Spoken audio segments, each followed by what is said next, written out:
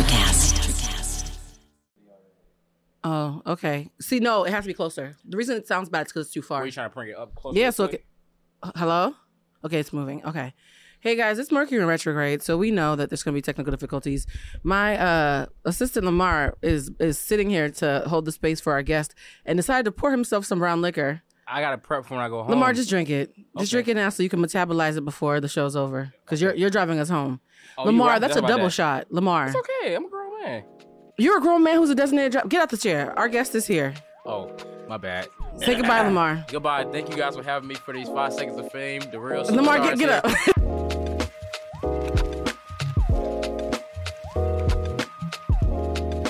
Without further ado, Mr. Brian Henry. Mr. Brian Henry, yes. B-Hen. Aw, hug me. Oh, you smell good. You always smell like a third date, Brian. I appreciate it. A third date? What about the first date? Oh, you don't know what a third date means, do you? No, I don't. Put me on. Okay, Brian doesn't know what a third date means. Are we drinking today too? Oh yeah, we always drink. Okay, so that's yours. I poured you. I would see. Here's the thing: we drank wine last time, so I was gonna. Why does he sound so much better than me? I'm gonna have sound envy. Brian sounds amazing. I sound like a tin can. Hello, mic check. Mic check 1 2. See, see. Nah, it's just this. It's just this. Michael, I don't sound like that. It's just his resonance in his voice. You know what? That's all. Hello. Okay, I'll put it closer. Okay, this is getting phallic now, but I'm trying to sound as good as Brian. I'm gonna take the headphones off. Do I keep them on or take them off? Huh? I mean, I always got headphones on, so they don't bother me. You sound what I mean? amazing with them on. I think it's distracting with them on for me. So you keep yours on so you can sound like that to yourself. But I need to be professional. For those of you who've been listening, our guest today is Brian Henry. He is amazing. He literally just got his car and sat down in the middle of all this debauchery. First of all, we have to toast before we get started. Sure.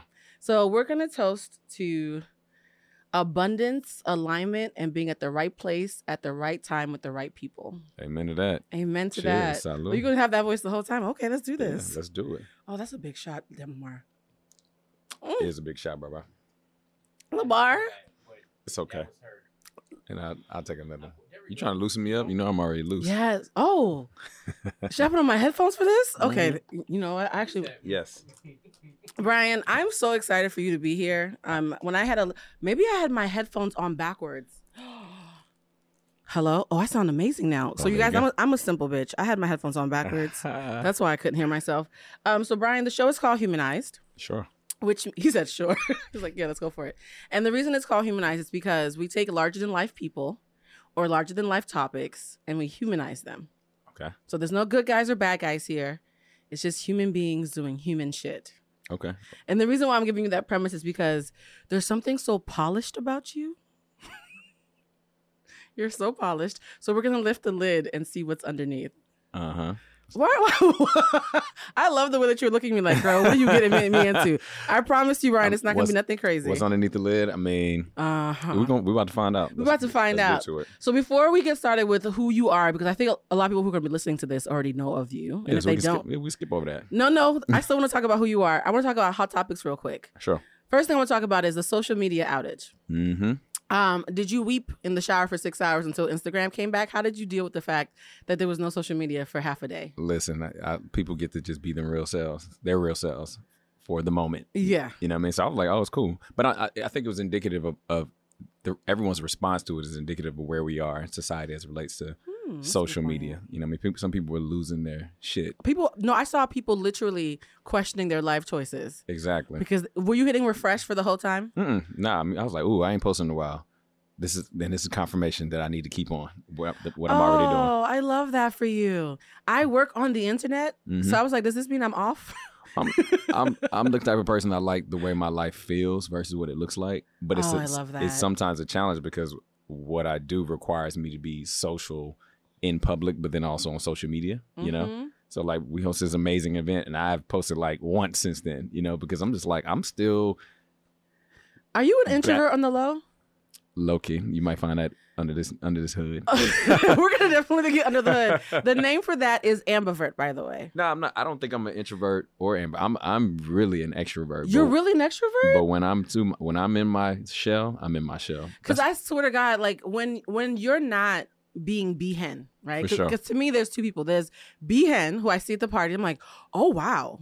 And then there's sweet, thoughtful, drinking wine at my house, Brian. So who's B-hen? He's a ratchet. No, he's look at Lamar. Lamar's B-hen is like a firecracker, right? Brian is like curled up. Like you want to hold you to your bosom and feed you wine. Like it's two different.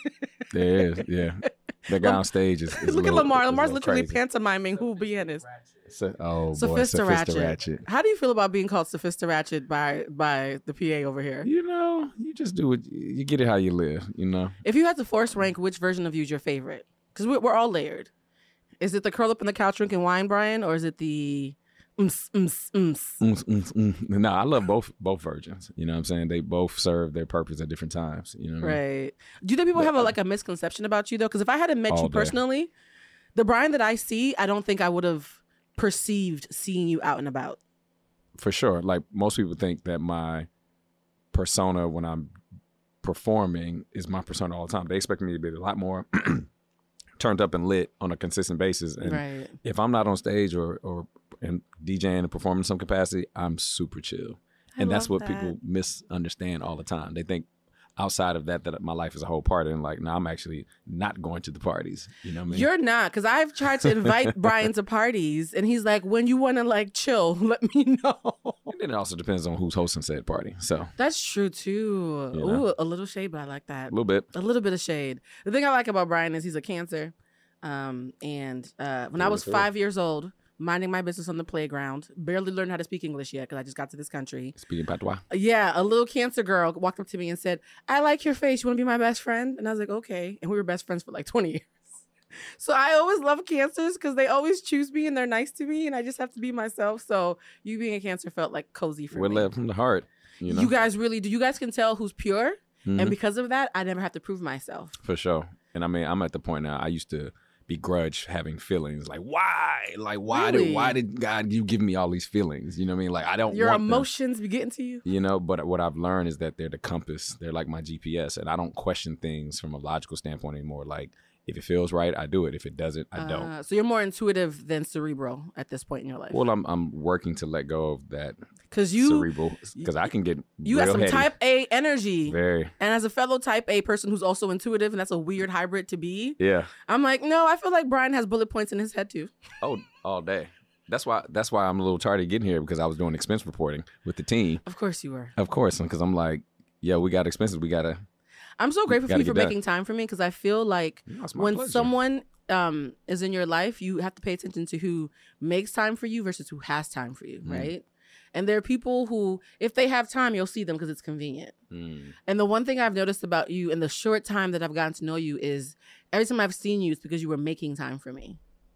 So I just need you to know that I see that and I completely recognize that. Are you blushing? Look at I can appreciate that distinction. That's a good distinction. I never thought of it that way. No, it's very intentional. And I think intentionality, especially post 2020, like we survived 2020. It's going to be in the history books. Okay. And we're going to be telling our kids, yeah, I remember crying when there was no toilet paper left. No, I remember all the people thought they were losing it. And I'm just like, talk the guy. It's time.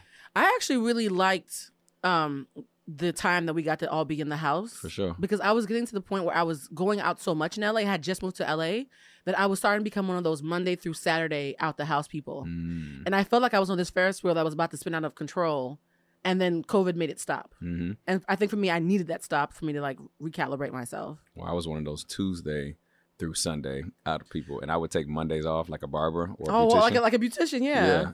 But I would be on planes, sometimes 3 different planes in a week. Still texting people though. Crisscrossing, texting, communicating, not sleeping on the plane, working on the plane, and then get to the You do location. more on a plane than most people do at the office. Yeah. You were sending invites. You were posting promo videos. I'm like, is that the flight attendant behind you, right? I mean, I ain't gonna say I'm a hustler, but You're a if hustler. I'm really passionate about something, I'm gonna give all of my energy to it to the point that I'm depleted. So with all that being said, full circle back to the outage. Because you're in the space where you've been introspective and you're a hustler and you're busy, when the outage happened, did you stop work and like meditate, or did you just like keep on doing expense reports like nothing had happened? No, I was already on a little mini step away from work moment. I was down in San Diego for 2 days because I just needed to step away from it all. I hadn't had a break in about 6 weeks, maybe longer. And so it was the first time in that period that I had slept 100% full night and then got up with nothing on my mind. Doesn't that feel good? It felt amazing. I'm like, I want this every other day. Oh my God. Having nothing to do for a couple of hours almost feels like sex to me these days. Like there was a time where, Lamar, fix your face. Okay, this is a grown show. Like I wrapped up work at 2:00 and didn't have to start getting ready for the show until 4:30. And I was like, wait, I have 2.5 hours. Can you, I want to borrow some of your time. I laid there for 2 hours and like was so in love with that. I was like, I need like a week of this. I need a week of not having anything to do. Okay, so we talked about the outage, and a lot of people are saying the outage happened because of Mercury retrograde. Do you believe in Mercury retrograde? Absolutely. Who doesn't in 2021? I mean, I think people don't understand what it is. You know, Mercury retrograde. Mercury is the planet that controls communication, technology, the way we think, the way we communicate.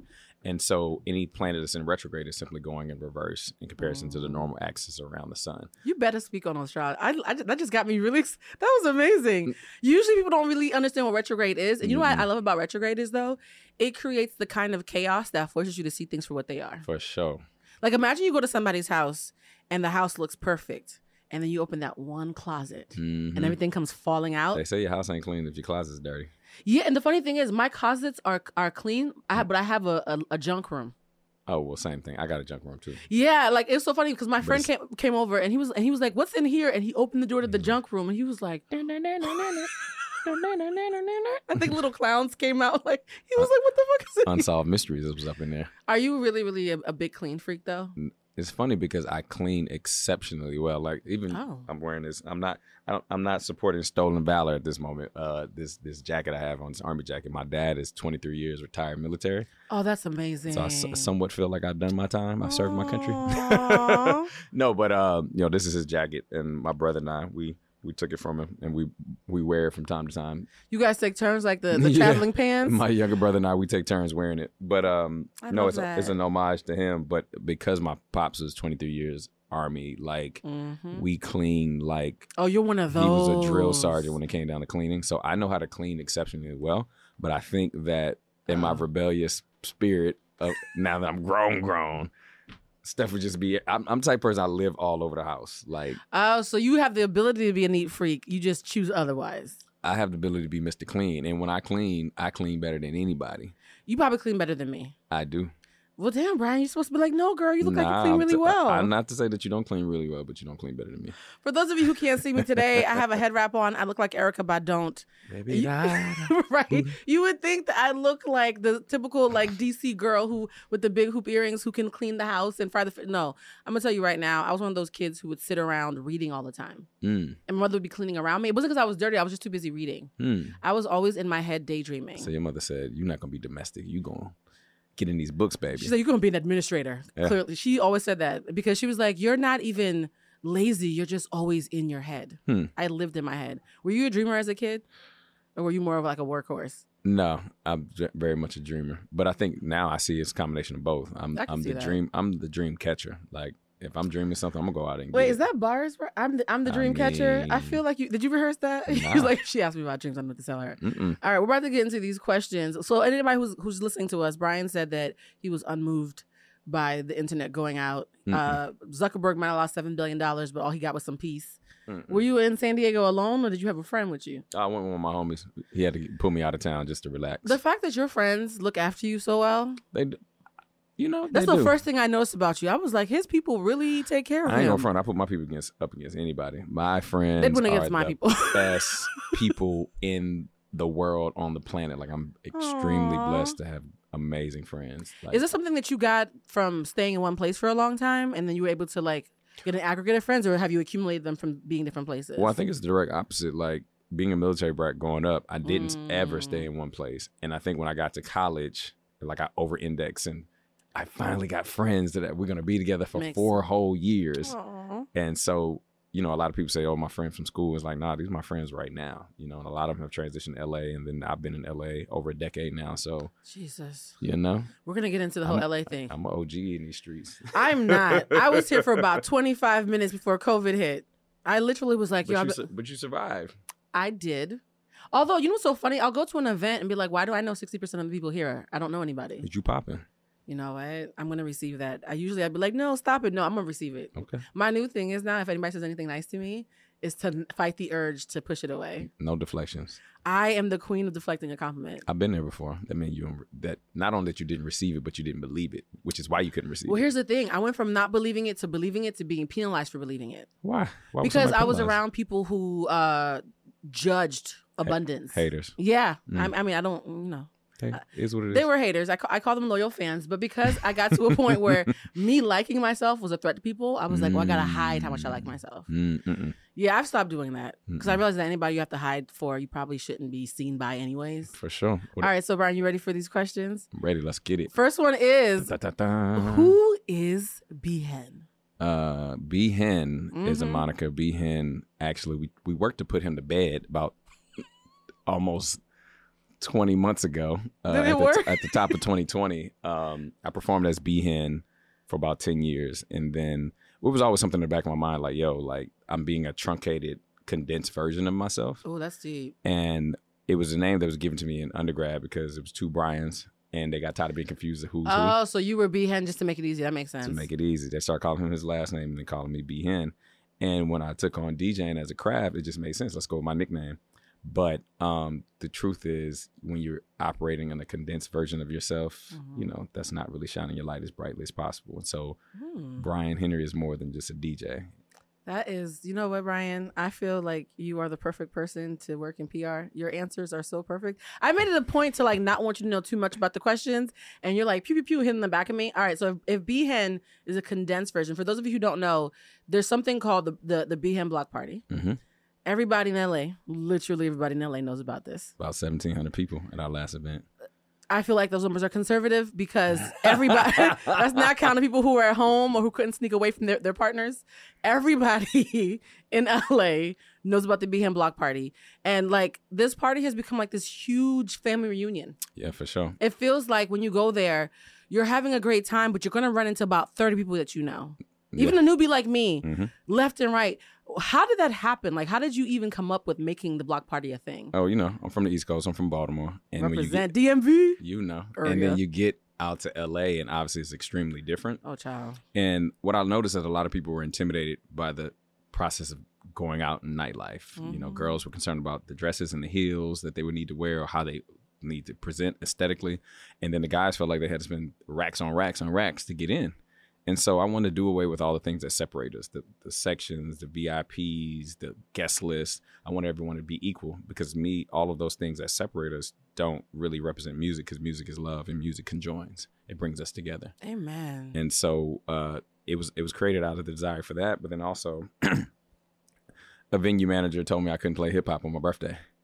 Oh. I'm like, she's like, you can bring all your people, but you can't play that trap.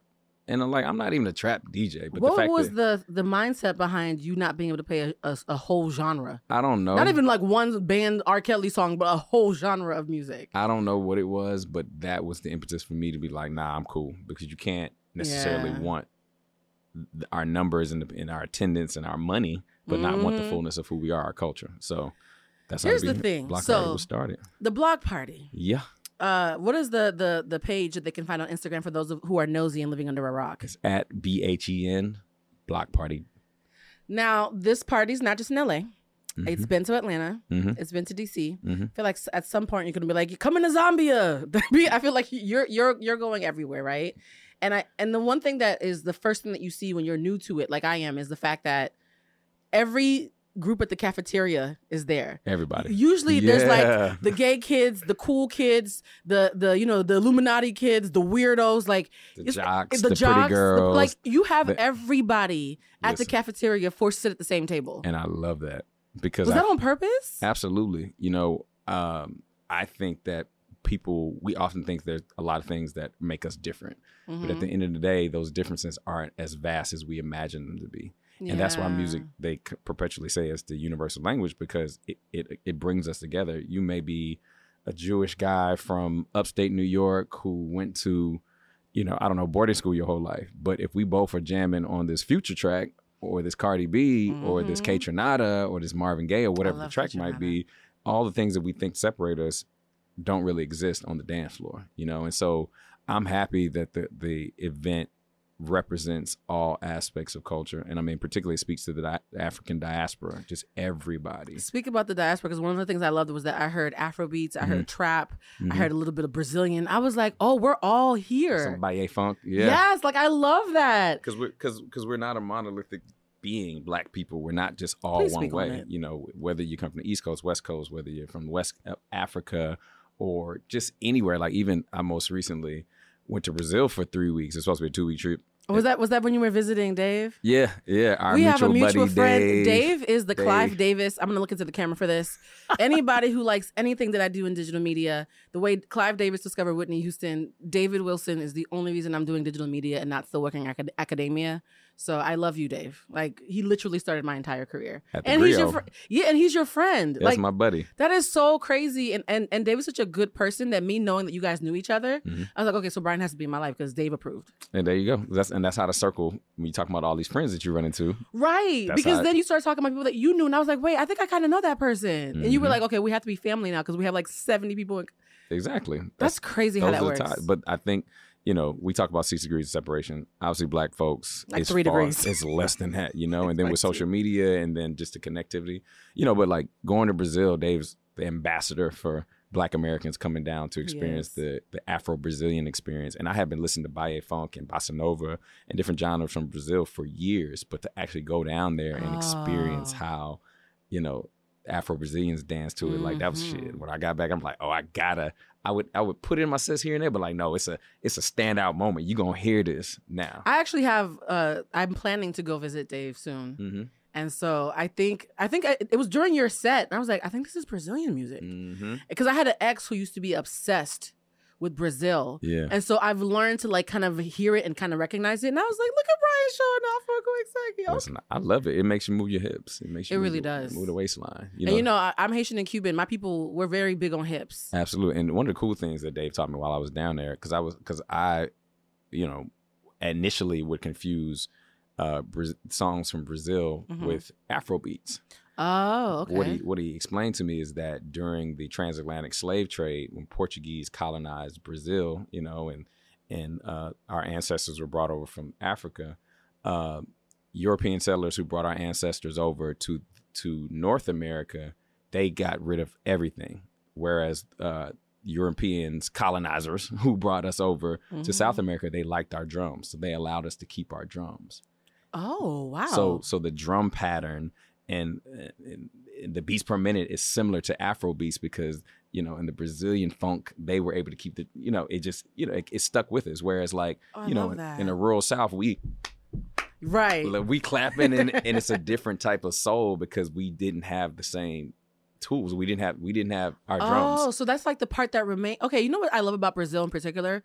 Back in the 90s, they used to have like Pharrell and Jay-Z videos, like, and they would have like songs Beautiful. Where that's exactly the song I was thinking. And you saw a certain kind of Brazilian girl. And I remember this guy one time was like, I want to get me a Brazilian girl. I was like, then you should get on the bus in DC because Brazil has the highest capita of like Black people outside of like Nigeria. Yeah. It's actually the blackest place on earth outside of Africa. So, which is how incredible is that? So when people think about Brazilian girls, you thinking about me because they look like it's Black girls. You know what I mean? It's Black people. And I think Dave wanting African Americans to go to one of the blackest places on earth, like baby Wakanda is what I call it, to recognize that we are everywhere. We are. And I think that's powerful because so much of our story has been, taken away from us and we've always been made to feel less than. But when you see our people who speak a different language but still have similar struggles or similar things that we've overcome and how beautiful we show up in different environments, different countries, different places, like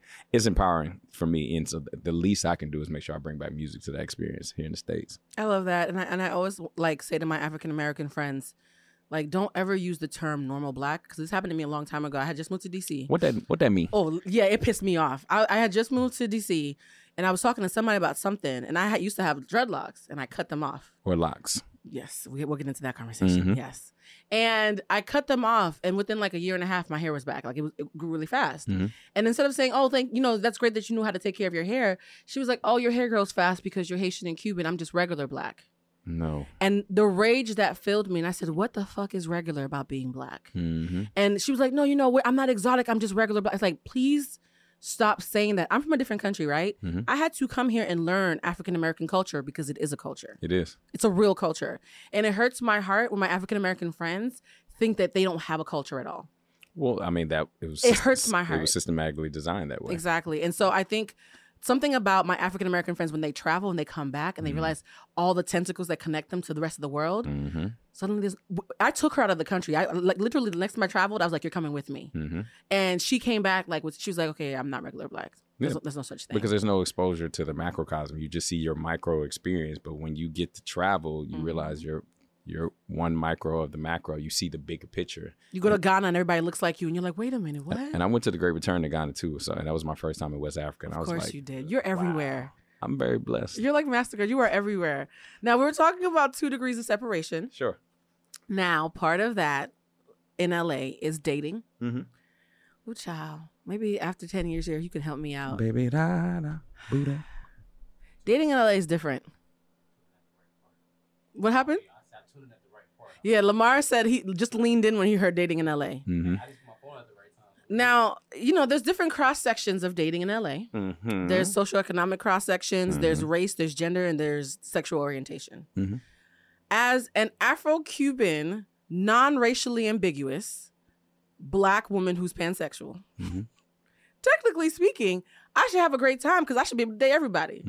I came to LA and I was like, oh, I get like 4 people. Like, it's very interesting in LA dating because, number one, finding black people who date other black people apparently is a thing out here. That's not as much of a thing as people try to make it. But I have words for that. Go ahead. Yeah. Go ahead. Yeah. So for me, I actually have been in spaces where I've seen a bunch of beautiful black men and women and been really excited, and then found out that they very exclusively want either non-black or non-black presenting partners. And I was like, you know what? That's a certain crowd that does that. Sure. Then I went to Lamar Park and I was like, oh, there's people here who like black people too. And I got really excited. That's why I love Lamar Park. Shout out to that whole part of LA. You guys gave me hope again. Yes. But then also I realized that there was a thing here too about status. So a lot of men here who are masculine presenting and feel like they have to be providers feel a way about not having enough money to date. Sure. Because affordability for dating in LA is very different than other places. You walk outside the house, you sneeze, you spend $100 in LA.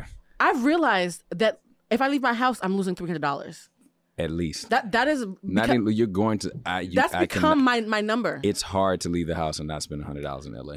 If I leave LA and I want to spend time with another human and I want to in any way interact and have the time that I want, me behaving is about $275. I've literally I'm like, okay, so $275 is like I'm trying to be decent. What the hell? In DC, $20 I could turn up for a weekend. I mean, it's a different thing. We're way on the West Coast. So what that mean? Export, transport, getting things over here, like it costs more. So explain. The avocados are more expensive, so I got paid $300 to go to the club. Okay, so Brian, explain to me. Sure. What has dating in LA been like for you? Because you sound a lot more optimistic. I'm very optimistic. Oh, you're one of those. Okay, that's beautiful. Well, you sound very optimistic. Explain it to the rest of us who are crying. I think anyone who's concerned about dating has to understand the intricacies of LA and the West Coast as a whole, right? Okay. So you remember that game? Well, maybe, I'm not sure what grade you moved to the States in, but there's this game that used to make us play in Oregon Trail. I've heard of that game, and my generation, I'm the Oregon Trail generation. I think you are too. Yeah, for sure. And we're called the lucky ones, by the way. Please look this up, and this is a small tangent. There is a meme going around about how there's a generation that's lucky because they saw the analog and the digital at the same time. That's definitely us. But check it, the 90s babies are trying to appropriate it. Stop doing that, y'all. You stole our generation. It actually, anybody who's born between 1975 to about 1985, we are called the lucky ones. Because I think it goes deeper into like 92, 93 yeah, maybe. but here's the thing though. Like they call it the Oregon Trail generation, right? Because we got to see things phasing out of the old way and phasing into the new way. For sure. So for me, I want to know, what is it like for someone who's not 25 Sure. in particular? No, well, to that analogy, the Oregon Trail, I don't even fully remember the game, but I remember learning that coming to the West Coast was all about a gold rush. A lot of people left their families in the South and the East Coast in pursuit of riches. Mm-hmm. And that's if you're confident enough and bold enough in that era prior to anything digital in terms of communication to leave your entire family structure, that's a very individualistic pursuit. True. And I think that culture permeates even until today. LA is the entertainment capital of the world.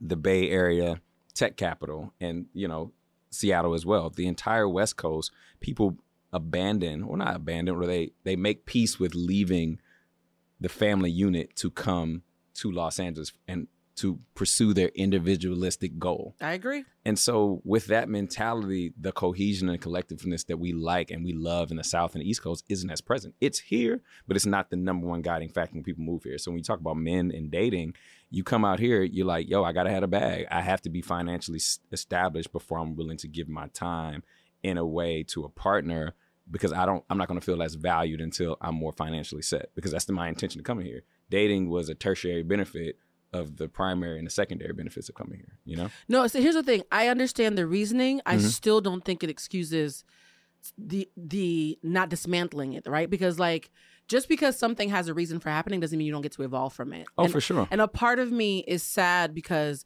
this is a land of transients who did come from the East Coast and the South now. Mm-hmm. And when we come here and we brought those values with us, and we're trying to build community, but people have a chip about, I can't open up to you and be vulnerable until I can prove myself in XYZ way that's external. Because late at night at 3:00 in the morning when I'm having a bad day or my family member is sick or I need a support system, I'm not thinking about your FICO score in that moment. Facts. I'm thinking about what kind of partner are you? What kind of life are we building? You know what I mean? And the one thing I know from being around so many rich people is that you can make $1 million then lose $1 million in the same breath. Quick. Ask Zuckerberg. He lost $7 billion in a couple hours. And so I think for me, the reason why dating out here makes me sad isn't because I don't understand why it's happening. It's because it makes me feel like there's so many missed opportunities where people are judging each other's representatives when their hearts could have been really compatible. I completely agree. It just takes you a level of awareness. And I explain that to not explain it away. Yeah. But I think most people just aren't even aware of that. Yeah. Like the overarching, why did someone even come here? And then, but you're absolutely right, though. If you come to LA, you've left everything behind. For sure. To be Hollywood. My family thought I was crazy, but it is what it is. But then coupled with that in terms of Black guys and dating outside their race, you know what I mean? Well, I don't have an issue with that at all, actually. You don't? Because most times that's always the next thing. I look at it like this in terms of Black culture. Hips, lips, fingertips, everything about a Black woman is beautiful. You know what I mean? Speak on it. And then the same thing in turn, so that's why some of our Black women's attributes are then now seen, cosmetically designed on other cultures, But I think it's the same. So the aesthetic, the voluptuousness of a Black woman is in demand, But it's the same thing in reverse. Black man and Black dick is also in demand. It's great. Yeah. Well, here's the thing, though. It's great. Whether you're heterosexual or homosexual or, whatever. Or any sexual. In any sexual. I'm pansexual, so I'm all the above, yeah. And I think for a lot of Black men who prefer Black women, or just have been accustomed to dating Black women, when they get to a market like Los Angeles and they've never had a Venezuelan, Vietnamese, Chinese, or array of different cultures, I think a lot of Black men look at it like Baskin Robbins 31 flavors. I'm from Selma, Alabama. I'm from Detroit. But I ain't never even seen this before. This is where history comes in again, though, right? Because here's my pushback. I'm all about intention and direction. Sure. So if you intend to find love and you're running towards love, I don't care what you end up with because that's your intention, your direction. Amen. If you are intending to find clout and are running away from your community, now I have a problem with you. I agree with that. So there are Black men that I know who very specifically will not date a Black woman because they know that a non-Black woman is considered a higher status symbol. They're who I have a problem with, right? Because I know Black guys who, when you say, who do you date? If they say, I like beautiful women, I can rock with that because you're looking for love. If you literally will date anything that is not a Black woman and you're running from your community because you think having a non-Black woman is an exotic arm piece, that's very different than the guy who just happened to fall in love with a white girl. That's very different to me. Completely different. Yeah. And again, it circles back to point number one, the individualistic pursuit of whatever my goal is, if you attach, you know, the woman on your arms as a status symbol versus a partner I'm gonna love her and she's gonna love me, then you make different choices. And I'm not here to validate those choices. I'm here, I think, more so, or just in this piece of the conversation, to maybe explain some of it, whether right or wrong, to those who are disheartened by dating, and to more or less accept it. And when you understand it, you can accept it, and there's no room to complain about it. So you don't have to energetically radiate dating isn't working. You can actually, like, you know what, that segment of those guys and those people may not want to date me, but I'm amazing and I have opportunity to date other people who actually get it. Because a lot of folks just aren't woke enough to understand. I hate the term woke, but a lot of people just aren't aware enough to get it. And I think it just understanding the parameters that are at play will open you up to love that can come in a different way. Well, the funny thing is, I only am attracted, like, I only like who likes me, so I don't have these problems. Like, if you're not checking for me, I'm not worried about you to begin with. Yeah. I don't know if you know any Tauruses, but I know a few. We're very good at minding our business. Like, you gotta come find us. You might know some messy ones. You know, are they men or women though? We'll talk about this in a second. Both, but I mean, you mind your business, but you know everybody else's business. So are you minding your business? Yeah, because perfect example. I was sitting in bed. My friend left my house to go hang out. I had somebody call me and tell me everything he did that night. Yeah. I didn't call her. I wasn't looking for it. I wasn't even interested, but she wanted me to know. So I think, I don't know, I can't speak for other Tauruses, but people feel safe venting to me. So I know everybody's business without asking for it. I'm like, oh, that's interesting. I think for me, the only issue that I have, because I really don't care about what's happening in anybody's bedroom but mine, is when those people are gatekeepers to the cultural norm.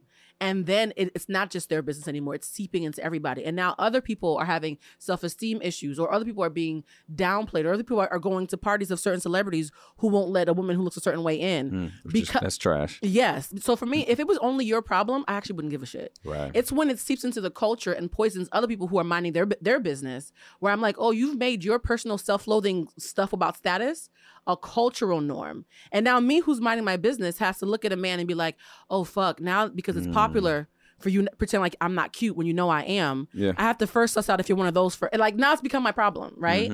If it wasn't my problem, I don't think I would really care. But there's a thing in LA, I realized that the first time I talk to a guy, regardless of who he is, I'm always like, oh God, let's see how much he likes himself in his community. That's real though. Because, I mean, if you can't love and like yourself, then he ain't got that much to offer you in the first place. And he has a lot to prove. Yeah. And I mean, people with a lot to prove move different. I don't say it to condone it. I mean, I actually agree with you in terms of, like, it's unfortunate that it seeped into the culture. You know how many songs I haven't played in the past? Really? You know, I eat the box because she light skinned. So let me get this straight. Oh wow, yeah. Artist, you telling me you're more interested in having oral sex with a woman because she's of a certain complexion in comparison to another one? Like, that's toxic. Yeah. It's sick. You know what I mean? It doesn't really, that's a reflection of how it seeps into the culture for those who aren't aware enough to understand it. It's entertainment coming from their point of ignorance. Some people, it brings up a new generation of guys who then perpetuate that. So who say things like, I need to find a girl as light as possible to wash them in the black out of my bloodline. I'm like, that's not about love. That's terrible. That has nothing to do with love. So for me, anywhere love is, I won't judge it. Yeah. But anywhere I feel self-loathing, even if it doesn't affect me, as somebody who just loves love, I get sad. Like, damn, you could have had somebody really amazing and you made up this reason not to give them a chance, and it's not even real. It's something that you were told to make up in your head. So here's the thing. When you are dating, what is... And we're about to, this is us lifting the lid. Come on, lift the lid. Oh, okay. What is something that makes you say, I want to lean in. I'm intrigued. You got to be smart. Nice. If you're to be my future partner, you have to be smart. What they say, beautiful gals. I want everybody who's watching on Patreon who can see Brian's face. I think he had a mini moment. Yeah. You were sapiosexual, huh? You got a little aroused right now. No, for Brian blinked at half rate. His breath got shallow. It turns me on, like, you can't, if you're dumb as rocks, I don't care how fine you are, I'm gonna be looking at you like, yo. Like, what happened? What you know, my mom just didn't allow the fact that you may be handsome to give you a pass on not being aware or knowledgeable. And Brian is handsome, for those of you who are not watching the video. That was him saying, my mother knew I was pretty, and she told me it wasn't enough. But it wasn't highlighted in my household. It was not a thing. Really? When did you find out you were good looking, Brian? Somebody tell you in probably college? in college, yeah. I knew it. No, for real. You were the cute nerd that in the Netflix movies. Like, I didn't know I was hot. No, it wasn't that bad, but it was just like, it was never valued in my household. So even to this day, I don't walk around like, yo, I look a certain way, so I expect this, that. No, like, it was about the integrity of who you are and the fabric of your character and how you show up, you know. But like, if you're smart, if you're intelligent, and you're putting that into like toward great use to create value, not only for yourself but for other people. Oh, I love that. I'm leaning in. Like, hey, what's your name? What you doing? I feel like you've practiced that. I mean, I feel like, you know what the funny thing is? I used to think that I needed smart until I met somebody who was smart but wasn't civically engaged. And me being a West Indian woman, selfish smart. Yeah, like the thing about being West Indian and coming from a Latin American community is that like community is like important, like for survival. For sure. Right? Like where I come from, if your community doesn't have your back, you might not make it. So for me, there's something about emotional and physical safety that I associate with being civically engaged and making sure the tribe is okay. And if you are brilliant and it's only self-serving, I actually have the complete opposite reaction to you. Like, oh, so you don't know who's gonna eat. It turns me off. About the tribe. Yes, but here's the thing though. I meet a lot of men who say they want a smart woman, and I'm like, well, this is great because you know I got smart women problems. This is wonderful. We're gonna jive, and then we have our first disagreement, and I realize that it's cute when it's facing towards other people, but when I'm saying actually there's a hole in that argument, and they're not used to anybody being able to keep up long enough to even find a hole for them. That's just ego. It is ego. And so my question is like, are you someone who's had an ego death? Because I realized that my life didn't change until I had an ego death where I was like, ooh, what part of my ego is overinflated and needs to be balanced? I don't believe in having no ego because that's actually dangerous. Yeah. I believe in having a balanced ego. So have I ever had an ego death? Where you had to like, oh, I'm a little full of shit. I might need to make a lot of adjustments. Yeah, of course. I think, no, don't say that. There's people who die. Well, no, for sure. Delusional. I mean, I just, at a younger point in my life, I was definitely more pop off. You know, I used to pop off all the time. You were spicy, Brian? I'm still spicy. You are. When I want to be. But I realized that was just a defense. Yeah. You know what I mean? That was a defense from not being as emotionally present or vulnerable as I could be. Yeah. And so it was just a wall. And then I, at a certain point, realized that nothing and no one can hurt you without your permission. Oh, I love that. You guys hear bars? I'm going to look into the camera. For anybody who is into ASMR, I feel like every time Brian answers a question, we should be opening up a Coke can really slowly. Yes. So. No, seriously. Like, once you realize that you are the captain and you're literally maneuvering the ship with God, you know, your source, that becomes a relationship that's most important, and that's where the strength is derived. And it's like what goes on outside of me has less bearing of how I feel inside of me. Has that impacted what you're attracted to? Because I feel like after my ego death, my type changed a little bit. Yeah, I mean, I don't know. Like no, I ain't gonna say so much.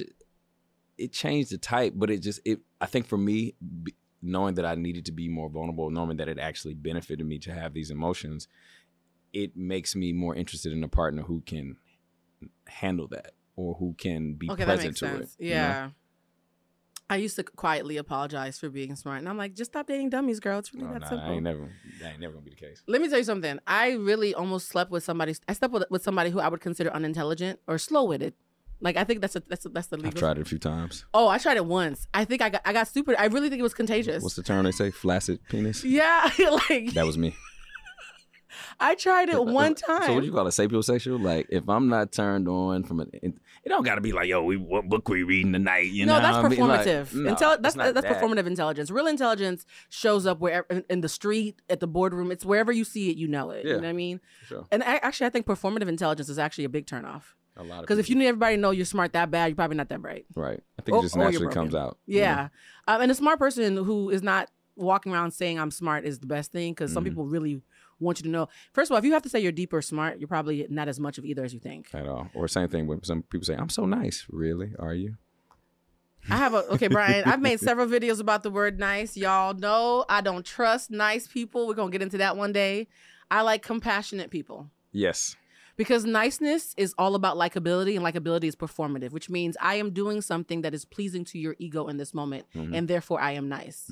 Kindness is demonstrative. Yeah. Like you do kind things. Compassionate is the best of both, right? Or it's like doing something for versus from. I Yeah. think those prepositions make a big difference. And when you're compassionate, you're doing what's best for the greater good, not what's best for the ego. Right. So I'm a deeply compassionate person. Your feelings might get hurt sometimes. But what I'm doing is because I love you so fucking much that I care more about your heart than your ego. So you like tough love like me? Yeah, but my tough love is always steeped in like, I don't need to be right. I just love you so much that even if you hate me, I want what's best for you.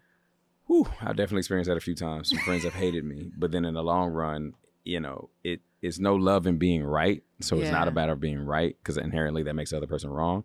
It's just more so, you know, when you're genuinely operating from compassion and love for someone else, you can see them sometimes more clearly than they can see themselves. A lot of times more and clearly, so some of those words that you may share with them that sting in the moment, you know, it's like cough syrup. I say I respect you enough not to lie to you right now. Facts. If I'm texting you and I say, hey, I'm about to keep it a buck, you know that my whole New York, DC, Boston, everything, my dick's coming out. Like I'm literally about to keep it greasy with you, right? You're laying on the table. I'm laying on the table like plop, and it's impressive. You know, the funny thing is though, I had to learn this because social intelligence is a kind of intelligence that a lot of us don't learn until later in life, which means you can be right and still be wrong if you have no social intelligence. I think that Kanye experienced a lot of that. He has very little social intelligence. And so the thing that I love is that like if the truth is a bridge, you're doing it right. The truth is a sword. If you're using the truth, the technical truth to cut somebody. That's a great analogy. So I'm like, are you building a bridge or are you wielding a sword? And if you're wielding a sword, I don't even want to hear the truth from you. Facts. Because it's fruit from the poison tree. It's just like sometimes the most intelligent person in the room, you speak out of turn, you sound like a fool. Because you are. Yeah. Like context really does matter. And for me, people always say, it's not what you say, it's how you say it.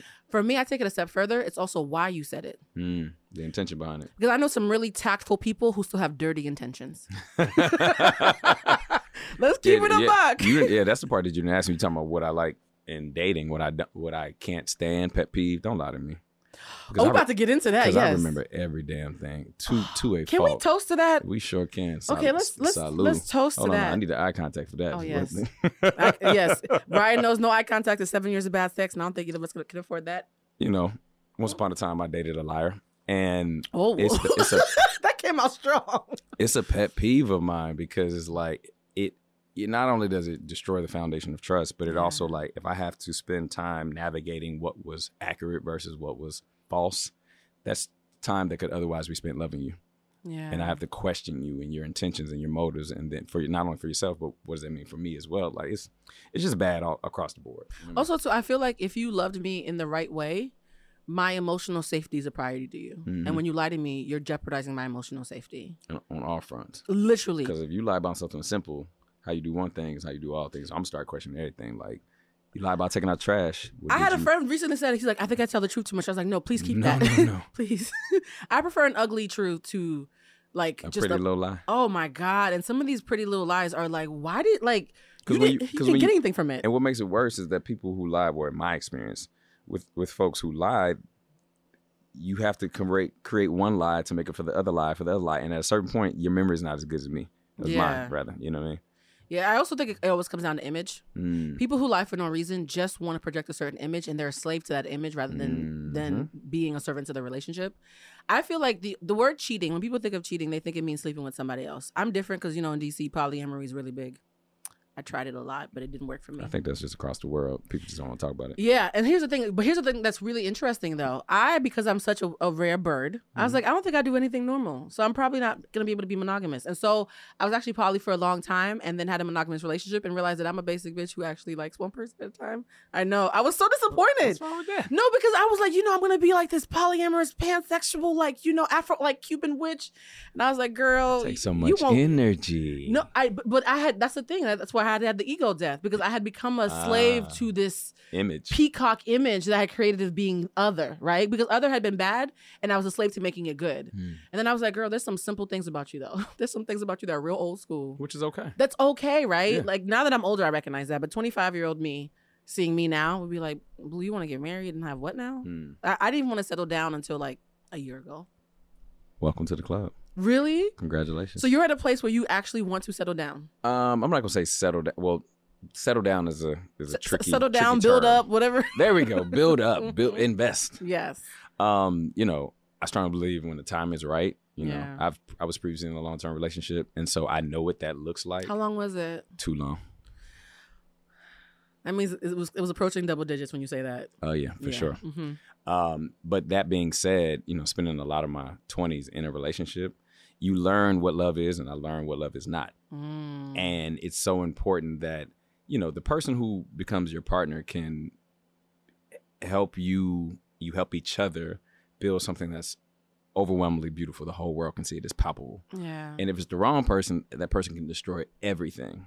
And everyone also can see that. And it's not about what everyone else sees per se, but it's more so like, you know, why are we here? Are we here to build up? That's a great question. Why are we here? Because for me, love simply means to give.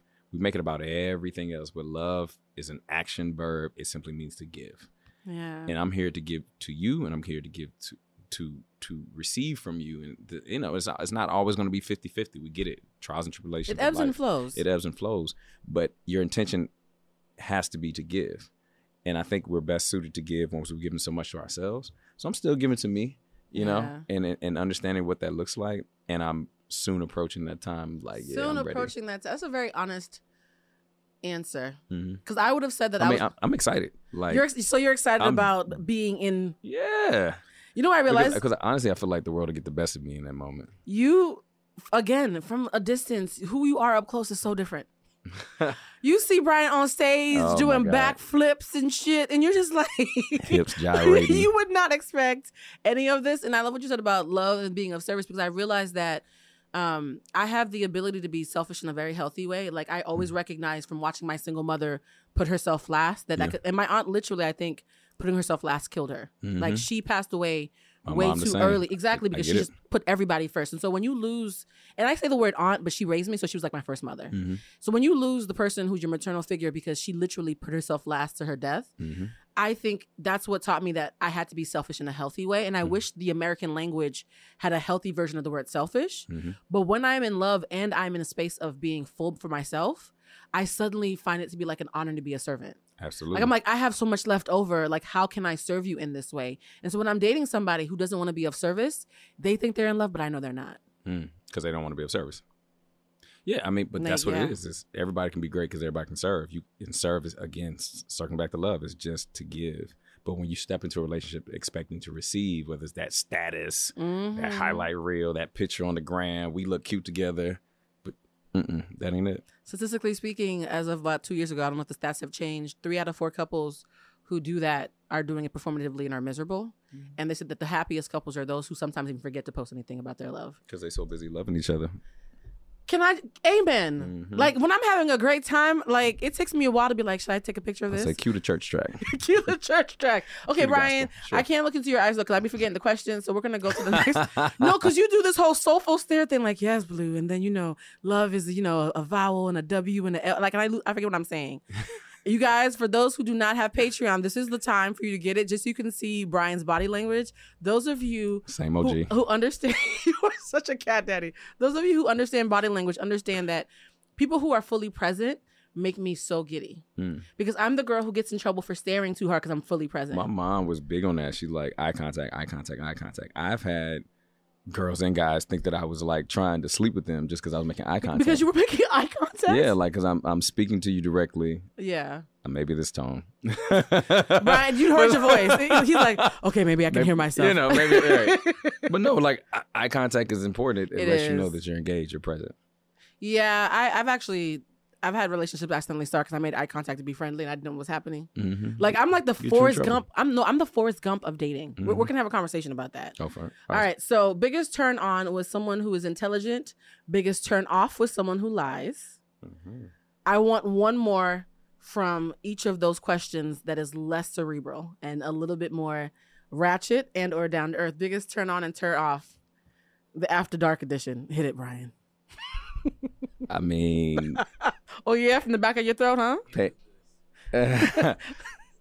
Being mindful of your physique, enjoying the temple that you're in, taking care of your temple. Taking care of your temples, turn on. That turns me on big time. And what's the turn off? A turn off. And it can't be not taking care of your temple. Gotta be something. No. just say what it is. Passive aggressiveness? Is that what you're saying? Or I ain't gonna give it all that. Just say what it is. Keep it 100. Okay. Just let me know. I'm gonna let you know, so let me know. That Don't convince and try. That makes sense. I'm Brian's like all Brian's exes. Night. All of Brian's exes are gonna watch this like this motherfucker's talking about me. Like because you seem consistent, so I feel like the same things turn you off and on about all your relationships. And so there's probably like a theme. I'm not even thinking about any of my past relationships. What comes to the internet? Everybody thinks you're talking about them even when you're not. Yeah, nah, I'm not. I learned that the hard way. I'm just thinking just in general, but like just keep it 100. Like yeah. if we're trusting our most intimate time with each other, there isn't anything that you can tell me that's gonna make me run away. What's gonna make me run away is that you didn't tell me and I had to find out. Keep it a buck. Tell me what it is. You know what I mean? I hate finding out about the person I'm talking to from other people. Yeah, tell me. Like I thought we had a conversation. Why is so and so telling me? Third date, you can lay it all out onto me. All right. Speaking of third date, I like butt plugs. Okay, that's just say cool. That. Just say what it is. Just say you like your booty touched, and we'll figure out if I got gloves. I got arrested for doing shoplifting. Just say what it is. Don't let me have to find out later. So you still don't know what third date means? Nah, tell me. So this is an old myth. Lamar knows it, and he's a baby. I thought this was like way before Lamar. The joke is always. I mean, Lamar's ratchet, so he know a whole lot of stuff. He's from Florida. Yeah, Florida is pretty. Yeah, Florida man. You guys, Florida man is in the studio with us. So the Shout gag out to my Floridians. is yes. Well, I'm Haitian and Cuban, y'all. so I am Florida. Mm-hmm. Shout out to me because I'm the entirety of Florida. The third date is supposed to be the date where if you really like somebody, you feel safe to have sex with them without being I didn't even know what it was, and I just put it out. See, look. Alignment. So when I say you smell like a third date, because I'm coming in 100. Like I'm just giving you what it is. Like I mean, I'm me. But I think you being self-assured and secure in who you are enables you to come to any dynamic expressing the fullness of who you are. And I mean, I get it. It's a journey. It took me a long time to get to this point. Brian, how old are you if you're not scared to say that? Enough. You know what? Enough to get the job done. What you got for me? You know what? Brian's going to get so many calls after this. People going to be like, I don't know who that is, but I'm going to find his page. What's your page, Brian? Because you better get DMs. At It's Brian Henry, ITS, Brian with an I, never a Y. Did y'all realize that he didn't even say I was wrong? Like, most people are like, no, stop it. He'd be like, well, it's at. That would be me in denial. And I love. Okay, so I love you. Yeah, I love you for keeping it a buck because you have. No, people don't be in my DMs like crazy. People think that people. No, they don't. I thought you would have been the wiki DM king. I think people know I carry myself a certain way, so I'm not responding to like You come off too. Out of all the years I've been Jones. on, probably all the years on social media, I think someone sent me a new pic one time. Oh. And I remember because I was having a conversation with one of my homies, and he was just going through his DMs like this one and that one and this one and that one. I'm like, really? Yeah. I said, nah, people don't come in that way. Okay, so I feel like I should come off pretty stoic because, of the work that I do. But I've learned to not hide my real self, which is a lot goofier. Mm-hmm. And I'm goofy and naughty in real life, even though I get paid to be serious. And I think when people exactly, but I think because I'm so shameless about it, people are like, "Oh, she with the shits," and so they DM me as if I'm with the shits. I got it. Makes sense. I wish it didn't. Well. I don't need to see your scrotum, sir, at 2:00 in the afternoon. I really don't. Yeah, there's a lot happening in my DMs. I was actually in a relationship one time, and he was like, "You have to turn your DMs off if we're gonna do this because this is actually disrespectful to me." Speaking of boundaries and respect and all that, Brian, you mentioned something on your stories, and this was the day that I hit you up, but it's only a coincidence. I already know what you're about to say. This is not why I hit him up, ladies and gentlemen, because this is how rumors get started, and you already think I'm nasty, and this is not why I hit this man up. I know what you're about to mention. Brian posted on his stories that he was doing, oh my God, we're about to get into it, something called semen retention. Okay. Oh, I didn't think you was talking about that. I thought you were talking about something else. Okay, cool. Uh-huh. Oh, I know there's something else too. There's a B of this. Okay. He also mentioned like a Pop Smoke clip, and it said, the question was, what do you like? What's your sexual orientation? And it said, if you sexy, I'm with it. And Brian, on so many levels, I have so many questions. Okay. Which one do you want to answer first? Because I'm titillated by it all. In the words of our unfortunately slain brother, Pop Smoke, we say, I'm a slut, give me lit. I'm with all of it. Oh, Brian, and don't make eye contact when you say it. That's what he said. That's what he said. So unpack that. I'm just quoting that. Got warm in here. Unpack that, Brian. Listen, and I said this on a subsequent story as well. You know, I'm gonna drink some water. I This is about to find get myself good. to be very spiritually in tune, and that's not holier than thou. Those two different things. But I'm gifted from my sacral chakra. You know, Same. your sacral chakra controls your creativity, your sensuality, your spirituality, and your sexuality. Yep. These characteristics are inextricably linked. So I'm naturally a creative. Everybody knows that. Yeah. So when you're creative, you pull into those other realms of spirit to gain inspiration on a consistent basis. You know, and with that as well, it's just naturally tied to your sexuality. You're going to like people who are creative like more than one thing. I don't care what they say. I don't care who it is. They can say, you know, I'm straight, I'm gay. Nah, that ain't it. You know, you like a spectrum of things. You just may not want to admit it, but that's cool. That's on you. That was a very well put answer. I've always said that I think me being pansexual and me being a witch by lineage and living the spiritual life that I live, I think they're connected because I'm so turned on by energy that I don't get to like make it finite the way a lot of other people are. You know what I mean? Like if I see an energy that's sexy to me, what it's encapsulated in kind of comes later. And so I was like, oh, that's why, everybody got it in my 20s. Because I was like, oh, I like your energy, sir, ma'am, them. Like, I was like, I just like your energy. Let's go. Wow, chicka, wow, wow. Yeah, so Brian is saying that if you are deeply spiritual and you want to touch a lot of things, and that is all aligned, which is interesting because when the Europeans tried to whitewash our religion, they took the sex out of it, right? And we became very puritanical. But if you look at like ancient African religions, they were deeply sexual and sexually fluid. So I think a lot of us people who are sexually fluid are tapping into something that's actually really deeply into our DNA, and it's not an abomination at all. And those will be the people who, you know, our ancestors would go to in our community for healing. They were the seers and the healers and the medicine people. Absolutely. Like even when you watch things about people in NOLA and you'll see like this androgynous person who has all these spells, like there's a reason for that. And that's why I say about sexuality all the time, like any sexuality that's varying of heterosexuality, it doesn't mean that it's wrong. I think colonizers made us believe that. Right. But in truth, there's a lot of power in having, you know, being across the LGBTQ plus spectrum, you know what I mean? And those things were just stripped away from us. But historically, though, people within the LGBTQ plus spectrum were the healers of the community. They were the seers. What am I saying? They're like, I'm not one of them. Well, I will say the pansexuals, we're the P at the very end around the corner. They got us in the back. I'm part of the LGBTQ plus part. You got to click the plus to find me. The plus. Yeah, I'm the plus part. But I say it's the alphabet mafia. It is.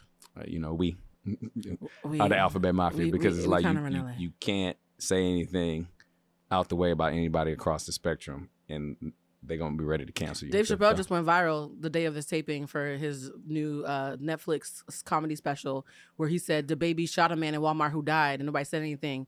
And then he talked about, you know, gay people and he got canceled. And now that's become like a very controversial clip. He's like, so you can kill a black man, but you can't talk about the gay community. And I was like, oh, this is going to be an interesting op-ed tomorrow. So like it is a very interesting conversation that we'll unpack when you come back. But my subsequent question about your sexuality and, you know...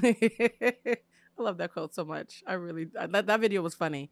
Have you ever found yourself, because you're more open-minded than the average bear, attracted to someone that you totally didn't expect? You're like, didn't know I like this flavor. Yeah. You're smiling so hard. Oh, yeah. And how did that go? I already kind of pick up on, you pick up on it. It's just, I just learned to allow it. Just let it be. Like, I think the issue I had for a long time is that attraction meant attachment. And as I've gotten older, I realized you can be attracted to someone and not be attached to them for a long period of time. We can just be attracted to each other tonight in this moment at this venue, and then you peace out home and I'll peace out home, and we may never see each other again. But allow the attraction. You're like just trying to like deny energy, and that's nah. It takes too much energy to deny the energy. It was a one night thing when it happened. It was a moment rather than. No, I'm saying it can be multiple moments where you're attracted to someone. You know, just allow it. Like if someone piques your interest, just allow yourself to look. Allow yourself to, you know. In my mind, at times I'm like, you know, thank you. You know, thank you for him. Thank you for her. You know what I mean? Thank you for who you are as a being. Because that's in this particular moment, that's what I'm attracted to, and just allow it versus like trying to fight it. No, I can't do it. Nah, this is what you know. That's so funny because when I was younger, was shocked the first time I found myself attracted to somebody, after the fact. Because I used to be like, if I'm not attracted to you immediately, it's never gonna happen. And That's also, not true. the caveat also is that attraction doesn't always mean sexual attraction. I could just like your shoes. I could just like your swag, your persona. True, but I'm nasty. I'm talking about sex, Brian. Oh, okay. All right. I'm talking about the pop smoke. I'm talking about the sex. Okay. Let's get. So look at Brian's face. He's like, this girl got me over here and gave me brown liquor. And Right. I don't even. First of all, let's just talk about that. I only drink dark liquor. This is great. It's a setup. It is actually like a whole. Setup. It's a whole ass setup. Welcome to the show, Humanized. Nah, it's cool though. All right. Even Lamar's drinking. Like so. No. So I already knew who I was dealing with. thank you. First of all, Stay ready and got to get ready. who do you think I am, Brian? Like, what is your perception of me as my newest friend? Your whole self. You're your whole self. This motherfucker And stays you're gonna do your best to pull the whole self out of me. This The first thing you say, like, motherfucker. let's uncover some of these layers. Okay, all right, cool, let's do it. I feel like I'm playing tennis with Serena Williams. You say we got 10 minutes. We're gonna see how long we got for real. Because I need to get to the bottom of this. So like I feel like I'm playing tennis with Serena Williams. You are so sharp, and I love that because I have to dumb myself down so much when I talk to people. Don't ever do that. I never have to dumb myself down when I talk to you. Mm-mm. But then I'm like, here's the thing. You know about astrology, and we have a connection through astrology. For sure. And because both my love sign and my rising sign, which is how you socialize, guys, is Gemini. Verbal like sparring makes me giddy, but then I get more mischievous. So what she said is that it's my fault. No, seriously, I'm It's like, my he fault. can keep up. Like, what can we do now, right? My mom was a Virgo, so I get it how I live, sharp with the tongue. She had a mouth on her. Oh, my moon's in Virgo too. I'm like, when I tell you it's pew Wow. pew pew pew Pew, pew. like seriously, my boss used to call me that. It's a 22. It's a chopper. It's a chopper. So I remember when I was younger, I used to always say, if I'm not attracted to you immediately, it's not going to happen. And then I met someone. I kind of agree.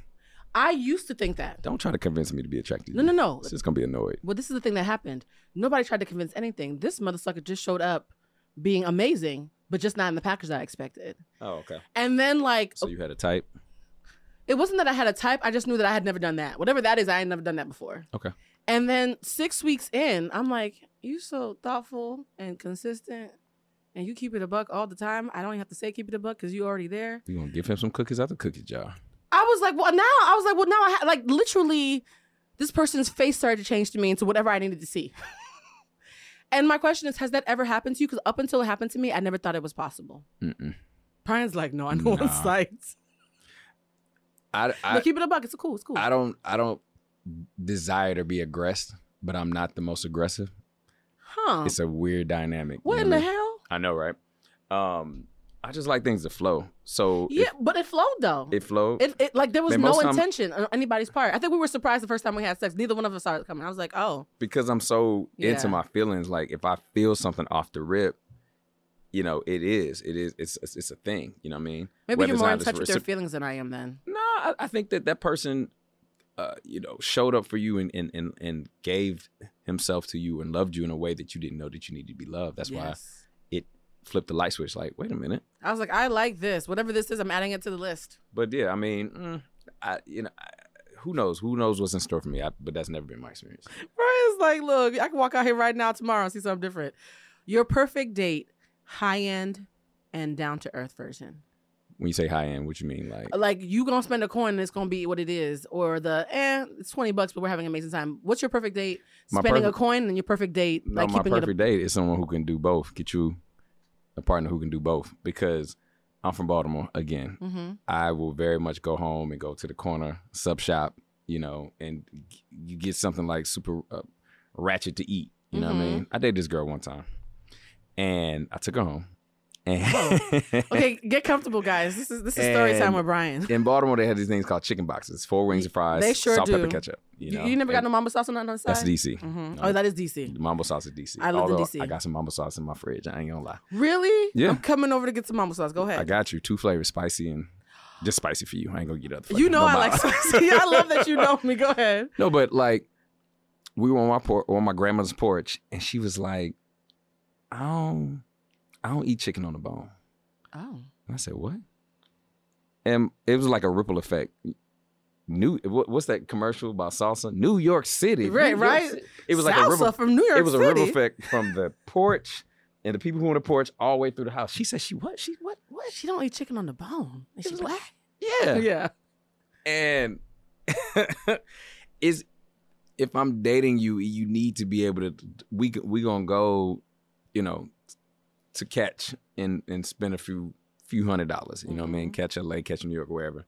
But we also can go to the local hood shop and get something that's gonna be $10 that we know is unhealthy for us. Like, you got to be able to seamlessly integrate into both of those worlds. So it's not a perfect date that represents either or. It's your ability to do both for me.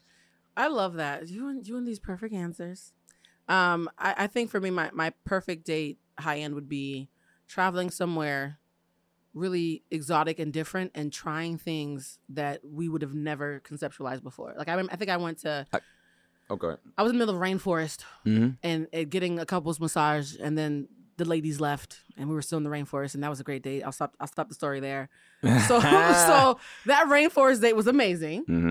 It was in the middle of Indonesia somewhere. Mm-hmm. But then my second favorite date was literally in the house with the fort. Like, we made a fort in the living room and just watched movies on a projector on the wall and just talked until 3:00 in the morning. Which is just as valuable. And so now you make me think, like, my ideal or dream date or date that I am foreseeing. Like, I've been blessed to travel a lot, and I've now got to the point where I stopped traveling certain places I want to go because I'm saving that for my future partner. Me too. So, like, oh, me too. One of my dream dates is I want to go skiing in Auckland, New Zealand in July. Oh my God, that's very specific. Like, to go to New Zealand with my Kiwi folks, my Kiwi fam. And as somebody who actually has looked at that area, he picked the right month to go as well. He did his homework. And we went to Southern Hemisphere. Like, I would love to do that. You know what I mean? That's dope. That I've never been to Vancouver. I want to go to Vancouver and go jet skiing and do different things, but I've been saving certain places, just like, you know what? When that right person comes along. I think travel might be a love language. Oh, for sure. Because I think for me, I'm always like, God, I've been to the right place with the wrong person. Mm-hmm. I can't tell you how many countries I feel like owe me a do-over because I brought the wrong Negro with me. Let me tell you, if I don't kick it with you in town, I'm not kicking with you out the country. The representative was in town. The real them didn't make it on the plane. I need more time to know the whole person. Yeah, I'm the kind of person... It can't be 3 months like, oh, let's go. No. You got to know... We planned a trip on the second date. For anybody who's listening, you need to know a man or you need to know a woman across multiple seasons before that's your woman or before that's your man. So you don't believe in knowing early? How long would it take you? I know how I feel early, but who are you? Like, who are you when you're sad? Who are you when you're angry? Who are you when you're hangry? Who are you when you get bad news? Who are you when you get great news? When someone passes away, when you get a job promotion, when your sibling or parent pisses you off. You know, like, I want to see the range, the pieces and the makings of you. Because you got to know what you're signing up for. Because everyone who comes to a relationship, they're going to come as is. I will say that I've met some really lovely people. And the one version of them that broke my heart and made it impossible for me to move forward was who they were when they felt I disappointed them. Mm. If you cannot show me kindness and grace when I'm not the shiny thing, I immediately know I'm not safe with you. Because you're telling me I have to be perfect at all times to keep your love. Bingo. Yeah. I dated somebody for almost a year. I dated a Virgo like that. It was Virgo too. It was a Virgo Libra cusp. Virgos is all about perfection, I know. Which, by the way, perfection is just a glamorized way of being brutal to people. Because all human beings are fallible. So if your version of living is perfection, then that means I can't be human. Facts. So like, yeah. I mind you, Virgos, I love Virgos. Virgo moon, I'm talking about myself. I'm a rising Virgo. Right. So it's in me. We both got Virgo in our chart. We had to beat the Virgo out of us until... No, it's just learning that, perfection is just being present. Yeah. That's what true perfection is. When somebody that you love has seen you in a vulnerable moment and chooses judgment over compassion, everything in me dies in that moment. Because to me, this is where you got to show me how much you love me, and you chose that instead. I can't. That's a deal breaker for me. Yeah. Virgo I previously dated, he told me, he was like, yo, I don't understand why you don't have a body. Like, you should be swole. You work for yourself. You create your own time. You manage your own schedule. Like, why aren't you like impeccable with your pecs? Like, wow. We're gonna pivot because I was just triggered. Yeah, I'm just saying. I will say too, and we're talking about types and dating and all these vulnerable things. I will say that in LA, I had walked in very comfortable with my body, but knowing that this land was built for a certain kind of physique. Yeah. But I didn't ingest it though. I never once felt like I was less cute. I was just like, oh, there's going to be a certain type of people who don't see how cute I am because they've been conditioned a certain way. That's not my bag, right? Right. I was surprised by how many men and women hit on me when I moved to LA. Why? No, because I didn't. It's your energy. That's what happened, That's right? point blank period. And so for me, but here's the thing though about the energy thing. Number one, as someone who likes to get it in, you're not fucking you need to also be doing things to my body parts, right? Mm-hmm. So like that's really like my personality, but the rest of me is gonna have to show up when it's time to get it in. Right. And I dated this guy who kept acting like he was proud of himself for dating a big girl, and I was like, oh. And then but here's the thing though, I was being nice. I was like, oh, he don't know who he's messing with. I like myself more than he likes him, so this is awkward. So one day I was like, he was like, I don't understand why it's a problem, because he kept on saying, well, you're not my usual type, but isn't it amazing? And I was like, pause. Society tells you that you need a size 2, right? Mm-hmm. Society tells me I need a rich dude with a big dick. Mm-hmm. We're both making concessions. Mm-hmm. I don't throw yours in your face though. You see the look you. I mean, that's the easiest way to check a man's ego. But here's the thing, because that's the easiest way to check a woman's ego. Like, you're trying to make me feel bad for liking my body because you're giving yourself credit in a very condescending way. Mm-hmm. And in that moment, I was like, I want him to see for a moment what it tastes like. And when he made that face, I said, so pause. I think your dick size is perfect and I love who you are. But you see how you felt in those 5 seconds. 5 seconds of that, you literally curled up into the fetal position internally. I felt his energy. I'm like, imagine what it's been like for 3 weeks of you acting like you're doing me a favor. He never said it again. Of course he did. I also think I might have broken him a little bit. I don't think he ever bounced back from that. I don't think he ever. He is no longer in the picture, ladies and He's gentlemen. no longer. He has exited stage left. I'm very Kiki single. Shepard escorted him out. If y'all know any grown men who like what it is and are not worried about what it ain't, tell them to call me. But no, like, I really feel like 202. Yes, it is a DC number. It is a DC number. It is such. Did you notice that too when I called you the first time? Of course. Probably felt like home. Brian, oh God, we have to wrap this up soon. Okay. I just realized that. So what else you want to ask me? Sorry. Like, this is how Brian ends up at my house for hours just talking, because I could talk to you for hours because you're Likewise. You can keep up. I just love that you can keep up, which is a big thing in any kind of relationship that you have with anybody out here. Mm-hmm. I also think friendships in LA are a special kind of beast. Yeah. Because this is the one place where friendship, DC is probably second, where friendship literally might impact your ability to eat in a way that's very hyper. It does. Yeah, if people like you, you eating regardless. If people don't like you, you not eating regardless. If you come to add value to the tribe, you eating. Exactly. All right. How do you want to be remembered as an ancestor? I know we're ending on a light note, right? Oh, that's nothing heavy. That's nothing heavy at all. I want to be remembered as a light bearer, as someone who came to shed light on the world, you know, not only with my gifts and talents that have come from my ancestors, but just encouraging a light from the standpoint of encouraging others to tap into their unique gifts. You know, I think that you can't honor who God created you to be if you spend 10 to 12 hours a day doing something that makes you miserable. Mm-hmm. I think we're all innately gifted, and there's been so many cultural things that's been slapped upon us from birth that blind us to who we truly are. And I think our journey here on this earth is to discover who we are and then to go out into the world and shine from that lens and that light. And I hope that the light that I'm blessed to shine with encourages others to do the same with their life. Ooh, that's how I want to be remembered. That's amazing. And then the last question, Jesus, like, where do you even go after that? Brian, this is amazing. This is like a mental gasm. Like, for those of you who like great conversation, this might be one of my favorite episodes. If you had to describe if someone who loved you and saw you clearly had to describe you in 3 words, what would they say? Oh man, they would say it would be 3 words. It'd be 3 descriptions. Yes, hit it. They would be like, some of my friends have told me recently, they're like, yo, we don't know who we're gonna get. Unpredictable. I'm unpredictable. Mm-hmm. In my best of moments, fun and joyful. Yes, very. In my worst of moments, they be like, yo, he's so type A and anal and specific. Particular. Those are some, I think, some things they would say. Wait, I think those might have been my 3 words. Okay, so apparently me, they be like, relax. Like, why don't you? And I'm like, I am relaxed when I'm relaxed, but when I'm relaxed when things are the Virgo in you is strong. It is. The Virgo. My 3 words would be mischievous. Very. This is me behaving. Mm-hmm. I'm trying so hard, Brian. You know me. I'm trying so hard to behave. This is on camera. My mom's gonna see this, so I'm trying to keep it cute. Mischievous. Hey, mom. Hey, family. Mischievous. Very nurturing. And clear. Clear. I be clear as fuck. I love that. It's a burden sometimes. Because people create smoke, and it's a cute show that I didn't buy tickets for. And I wait for the smoke to clear. I'm like, I still meant what the fuck I said. Like, so yeah, I think we're very similar in that. But you seem like you are a recovering perfectionist. I am. I can feel it in you. The intention to be supple is there. Yeah. I didn't know that I was nurturing. I didn't know that's in me, but I was. Oh, you're very nurturing. I was fighting it. I was having a very bad day, and you just like swooped in and saved it. Like, remember that I was having. It wasn't even intentional. I was just like, hey. But it was very intentional. I was listening. My spirit said, "Hit you up," and so.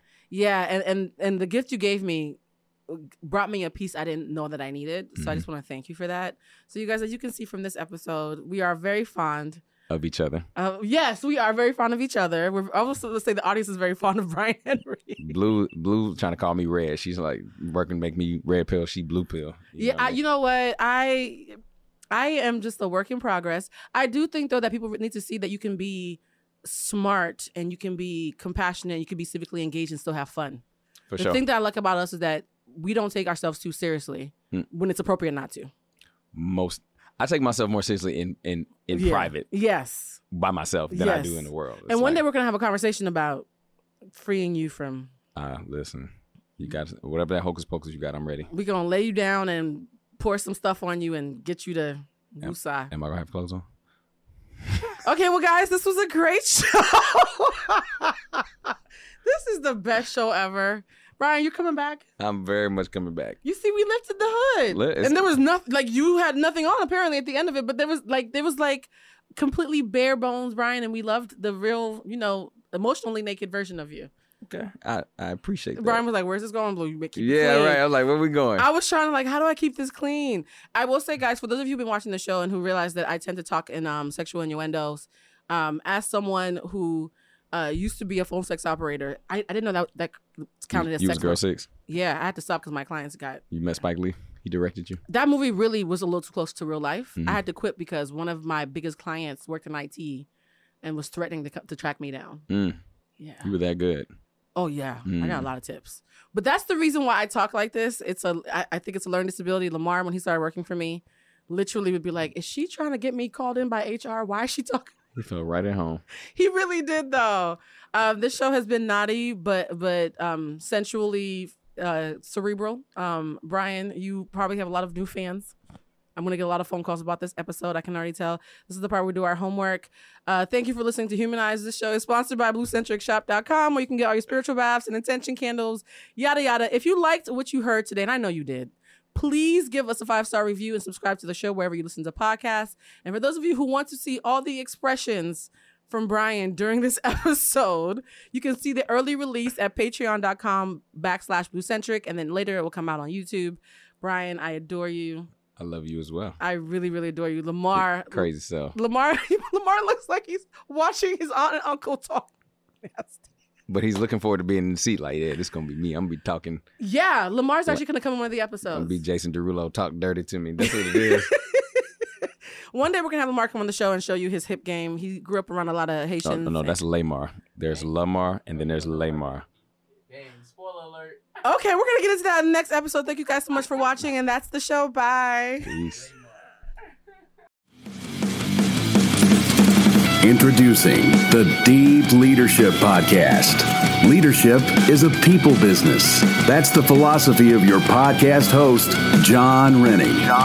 As a former submarine officer who spent 22 years leading businesses in corporate America before starting his own manufacturing business, he knows that leadership matters. Deep Leadership is real-world, actionable leadership advice from John and his expert guests. Become a leader worth following. Subscribe today. Electricast. Miles, are you ready to record our promo for Season 2 of the Wanna Bet podcast? David, have you ever seen a grown man naked? Miles, we're not here to quote lines from Airplane. We're here to tell people that Season 2 starts August 18th. But I like Airplane. I know you do, but Wanna Bet is a sports betting podcast. Each week we bet $1,000 on the NFL teams and games that we love. Well, that sounds like fun. It is fun. And last year you picked over 60% of your games correctly. How'd you do? We're not talking about that. We are telling people that they can find us every Friday. So no more movie quotes. Roger. Electricast. Electricast.